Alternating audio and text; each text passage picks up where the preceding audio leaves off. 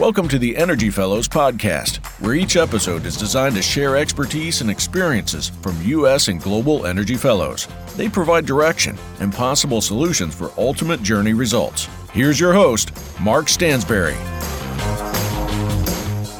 Enabling best-in-class customer experience and operational excellence in a hyper-connected oil and gas world, TCS prioritizes problem-solving and leverages customer insights to drive real business results. To find out more, go to tcs.com. That's tcs.com. Welcome to another episode of the Energy Fellows podcast. I'm Mark Stansberry, your host, and today it's a pleasure to have with us Matthew Dresher, and he's from Tulsa with Penwell Books, and I can't wait to talk about his experiences and knowledge and all the things he's gone through as far as his journey up to this point. It's a pleasure. Welcome. If I can call you Matt or Matthew, which is the best way? Yes, sir. Matt would be great. I appreciate you. I appreciate you having me. Well, Matt, it's a pleasure, and you come highly regarded by so many, in particular a good friend of ours, Bob Tippie, who was chief editor of the Oil and Gas Journal for many years. And before we get started in detail of your journey and so forth, I do need to mention a few things. First of all, I want to thank the sponsor of this program. Appreciate the sponsor, the great sponsorship, the OGGN family. And if you go to the show notes, we have a survey there. It takes about 10 seconds, if not even less, to answer the question, and you'll get some stickers for your hard hats or laptop, whatever it might be. And then also, if you will, rate and review the program. We'd love to talk about the podcast. Tell us about it, things we can do better, things you like. We'd love to hear from you about rating and reviewing the podcast under the show notes as well. Well, Matt, as I say, you come highly regarded, and it's exciting because the journey you've had, and especially Penwell, is unbelievable. Before we talk about Penwell, really want to talk about you. Talk about your experiences and your journey, because there are those that are listening to this podcast that are students or upcoming and through the high school, college, or also up to the senior fellows in businesses. So we have a lot of interest from those from different walks of life in the energy business, I should say, and different journeys they have right now going on. But let's start off with Matt. Where did you begin? What part of the world were you from? And tell us, take your time. Please tell us about you. Okay, thank you. Yeah, I grew up in Tulsa, Oklahoma. I ended up graduating from Union High School, and then I played soccer for 2 years at University of the Ozarks before transferring to Oklahoma State to finish my degree. I went into Oklahoma State, kind of an unknown situation. I, at the time, wanted to go through pre-med and then realized real quick that that wasn't the journey for me. So I switched to general business, and I was there and I graduated college in 2001. So the tech boom was pretty strong going into, the late 2000s. And so I went from general business to management information systems as my final major. And I like the logistics side, and I like the e-commerce side. And again, that was kind of the buzzword or the buzz degree to have at the time. So I switched to that and graduated in 2001 from Oklahoma State. And about the time I graduated is when the boom was turning into a bust. So It was kind of an interesting time to have that degree. But I was fortunate enough later that year to start with Dynegy in Houston. In another situation, I started the week that Dynegy bought Enron. So I was able to see firsthand kind of the whole change in the energy trading side of the world with Enron going down, and then with everybody's financials being opened up and Sarbanes-Oxley coming into play. But I started at Dynegy in the accounting group. They wanted somebody that knew Excel very well to be in their group because it was a very spreadsheet-driven role. And so started in, like I said, November of 2001, the week that the Dynegy acquired Enron. And, unfortunately saw a lot of my colleagues get laid off throughout my first 6 months at Dynegy. I was young and cheap, so they kept me. But that forced me to learn beyond just the spreadsheet aspect. I learned GLs, I learned reconciliations, I learned a lot more about accounting than I ever thought I would, which I'm thankful for now. No question about it. You had quite a history there by being in the early stages of transition. Talk about transition. That was quite the transition. Tell us more from there. Yeah, it really was. It was a weird time. It went from an industry that I think what I had heard was traders could walk basically across Louisiana or Main Street in Houston and switch companies pretty easily just to make more money. And it was a good, thriving industry. Dynegy was originally the NGC, National Gas Clearinghouse, and then they acquired some assets in Illinois, and then I worked on the West Coast assets in California. So if you look at the history, that's where most of the market manipulation was in Southern California with Enron. So I got to be involved with a lot of aspects of that. I actually got to visit the California ISO and see their control room, which was really neat. Mm-hmm. That's wonderful. Well, you've had such an experience that's already to this point with your company. Tell us, from that point, where did you go? Yeah, so I stayed at Dynegy from 01 to 05, ended up taking a role with a company called the Dresher Group, which is now a part of Accenture. But I joined them in their client support role. There was a product called End Market that I used at Dynegy, and I switched to the vendor side in a support role and started there. And so my first 6 months was in client support, and then I shifted to the consulting side of Dresher with a mindset that it was virtual offices. So at that point, you could live wherever you wanted to. And so my end goal was to get back to Tulsa. So in 06, I was on the consulting side for Dresher, planning to move to Tulsa. And then just on a whim, I saw a job posted on Williams.com, which is the midstream E&P company and power company at the time out of Tulsa.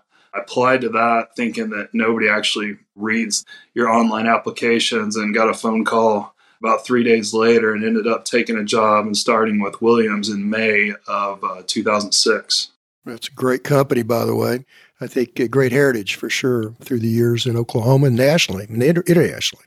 Yeah, it definitely was. It was strong. They have good community support, and it's a great company to work for. Again, unfortunately, Williams was in the process of trying to sell their power assets. So I remember in May of 07 walking into the office with one of my colleagues, met me on the trade floor when I sat down and said, "Have you seen the email?" And I said, "No." He said, "Well, we were just sold." Mm-hmm. And so at that point, it's like, okay, what do we do now? So we closed up the books through November of 2007, the roll down of Williams Energy or Williams Power. Mm-hmm. And it was sold, at the time, it was sold to Bear Stearns, which then Bear Stearns collapsed. And right now, as I'm telling you this, I'm thinking everything I've touched in my resume has been sold or collapsed. So, when we talk about transitioning, though, you've got the experience that many don't have. So that's good. That's a good thing to have, actually. Not necessarily the transitioning, to be able to adapt, I should say. Sure.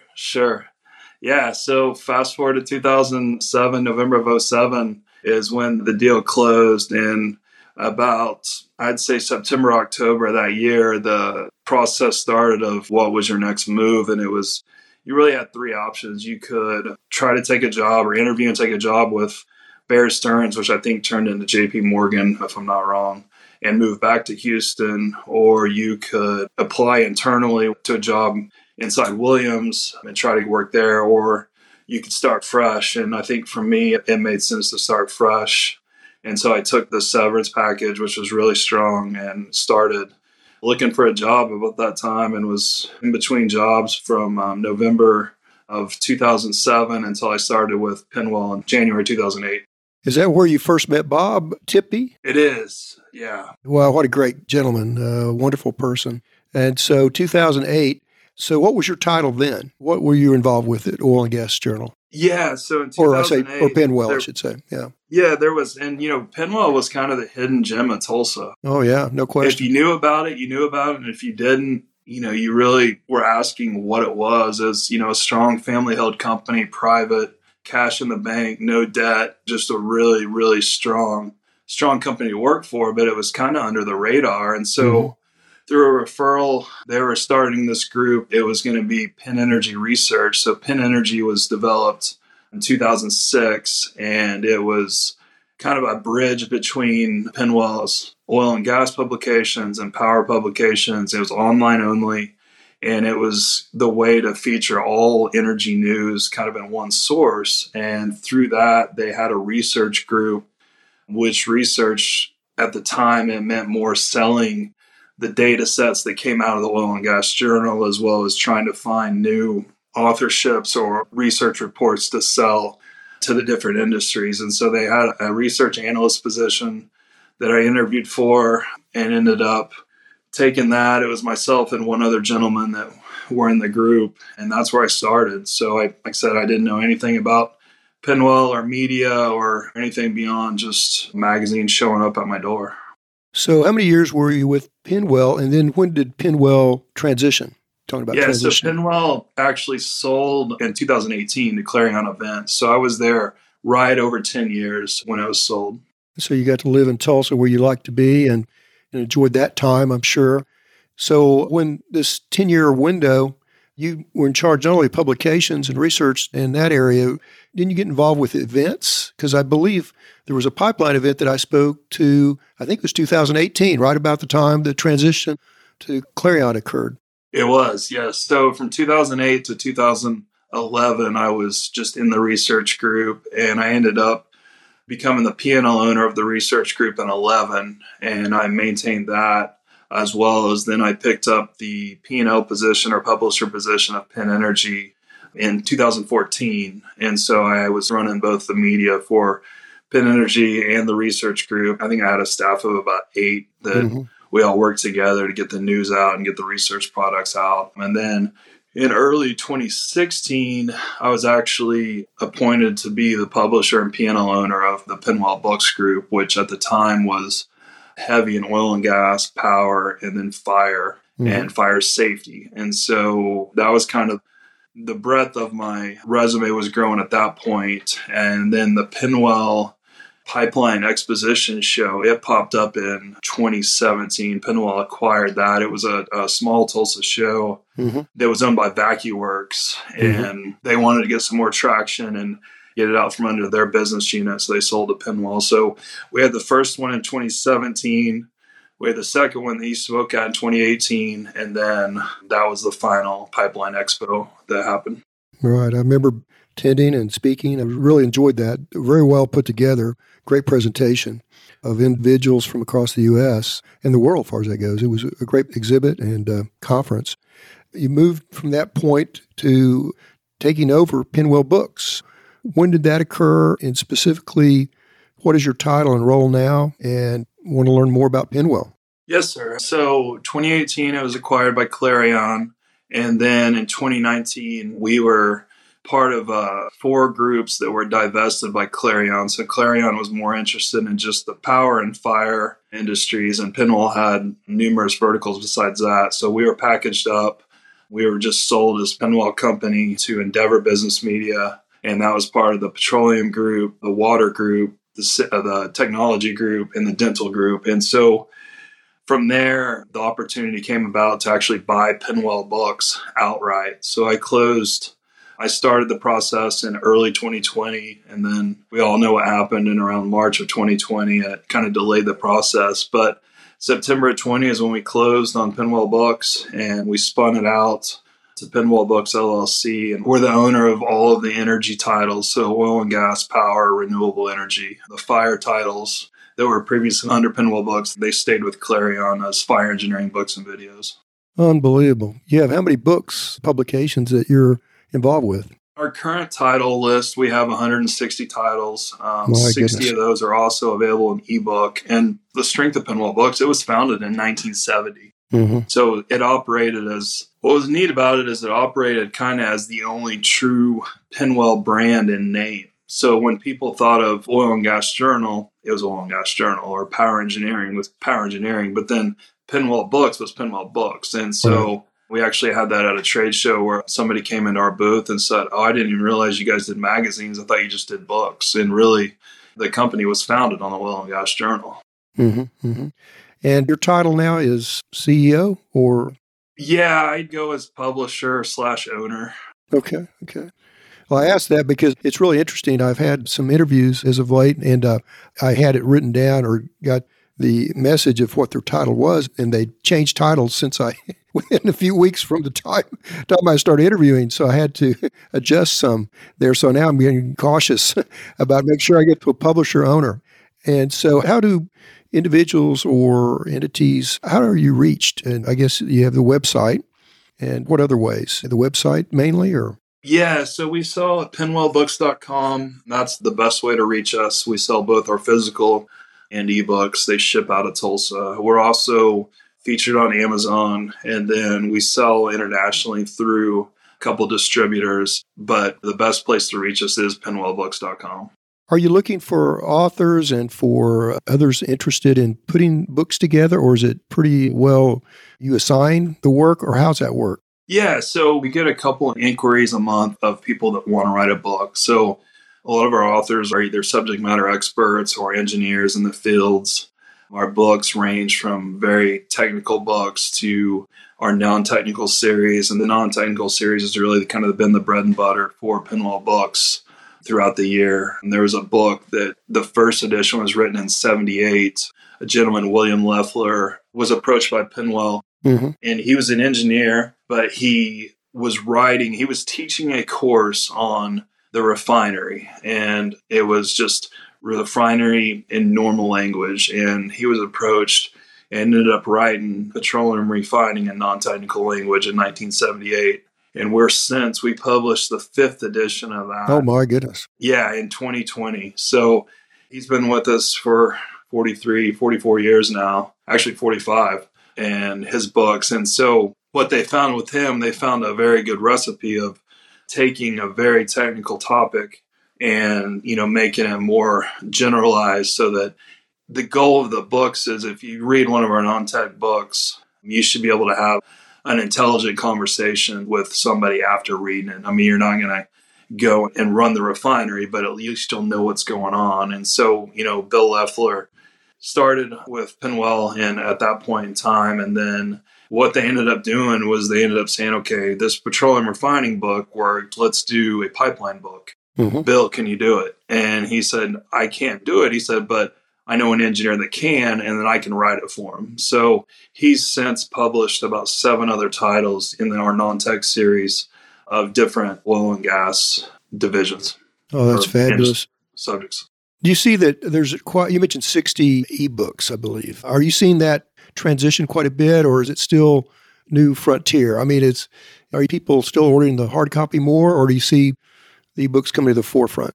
It's there. It's roughly about 5% of our total revenue. What we find is, because our books are industry books, we feel that people still like to hold them and whatnot, but we do find more of our international sales coming through ebooks, because it eliminates the need to ship the books to them. But it's really still pretty small. I mean, it's a nice to have, but we find that most of our books still really sell physically. You primarily, I guess, go online like Amazon, Barnes & Noble, other ways besides Pinwell Books. How else can individuals get a copy of the books? Yeah, so really the 2 major sources are pinwellbooks.com, and then as well as Amazon. Students will be able to find our book. So if the book's been adopted by the university or by the professor, the bookstore will have a certain number of copies in their bookstore. But those are really the main situations. Our books from time to time will be picked up by Barnes & Noble for the mass distribution. But for the most part, we're more direct to consumer as far as ordering it online and shipping it to you. That's wonderful. And so, I was going to say it's probably pretty popular with universities and students there as well, I would say. You still have conferences or anything you're involved with? Do you go to conferences, I guess, and have booths and things like that, or is it primarily just online? No, I do still go and attend shows. I've been fortunate enough through the relationships with the former petroleum group at Pinwell, my former colleagues at Clarion now, I can sell books at PowerGen International and Distributech, Subsea Tieback, and then I've recently been able to create a partnership with NAPE. So I had a bookstore at NAPE earlier this month, which is the North American Prospect Expo. And it's wonderful. It's a fantastic show. I mean, it's the most energy of any show I attend. It's just people are happy. Oh, it's grown. It continues to grow different ways, having, the summer NAPE and the big NAPE, I call it, the January, February timeframe. It's unbelievable. As far as advice, and I say this, those that are students and upwards, as far as senior fellows, that kind of thing, in their careers. And so there are those that listen to this podcast, and in kind of any age, any part of life they're in, there's always some advice and tips, habits, things like that along the way. Do you have any advice, tips, habits that you have seen or taken on or whatever through the years that you can pass on to some others? Yeah, I would say I've been pretty fortunate. If you look at my resume, to be where I'm at today would not have been possible had I not traveled on the journey I did. So going through college, I worked at a store called Abercrombie and Fitch. I loved retail. In fact, I had kind of small ambitions to go that route out of college, and then realized that I didn't want to put that many retail hours in a week, and it really wasn't the right fit. But, I loved retail. I loved e-commerce. And then at Dynegy, I learned, more about accounting. And then Pinwell was about marketing and management, and then learned the books group. And so all of that together has allowed, as being a single business owner, I can wear many hats. I know enough about each segment to be dangerous, but I know also my limits. And so I have an accountant, a really good accountant that I work with when I don't or can't. I'm not a very creative person, so I have an artist that does all of our ads. So I know how to do enough, but I also know when to ask for help. And my whole reason for bringing all that up is, what I would say is just don't ever stop learning. Like, everything I've learned has got me here. I mean, had you asked me in 2001 if I would be the owner of a book company, I mean, I would really not have believed you. I wanted to be independent. I wanted to own my own company. I just didn't know what that was going to be. But it allowed me to really focus on the love of retail and e-commerce with the ability to educate the industry and try to keep growing it. Well, you definitely have the experience of adapting, which is unbelievable because, a lot of individuals just go, I can't go any further. This is it. And you kept adapting and pursuing. And I see that from my perspective that's a really great thing you did because when you had this one door closed, another door's open, and you looked past to see what you could do and make a difference. And look where you are. Yes, I congratulate you. Owner, publisher of Pinwell Books is quite an accomplishment, and that's fabulous. Again, give us the website to go to for your company. Yeah, it's pinwellbooks.com. So that's PENNWELLBOOKS.com. And then we have a presence on all the social media pieces as well. What's most popular now? I mean, we've got so many subjects before us and challenges before us in the energy industry, from ESG to geopolitics to LNG, all the different forms. I'm going to say all the different forms of energy, the transition we've mentioned several times here. Where are we going? What do you see? And what's popular from the standpoint of reading and interest? Yeah, so if we're just looking at true book sales, our best sellers are around the petroleum refining non-technical book. We also have Trading Natural Gas, second edition. The first one was in 97. Second one was written in 2020 by Fletcher Sturm. We've since had a handful of books published. I was fortunate that Michael Tusiani and Gordon Shearer, who wrote the LNG non-technical first and second edition, had approached me. Really, they actually approached me before the pandemic started to write kind of an LNG, here's where we're at type book. And that happened. So they put it on hold and kind of watched where the LNG industry was going. And we just recently published LNG After the Pandemic. It came out in February this year. And that's fabulous. Yeah. Yeah, through through Bob Tippie. Mm-hmm. I met a gentleman, Richard Westney, who had his own consulting group and then was sold it to McKinsey and is an independent consultant now, but has an affinity for really the planet and ESG. So he's written a book, the ESG Planning Guide, that will be published. It actually releases Wednesday of this week. Well, congratulations, and how wonderful.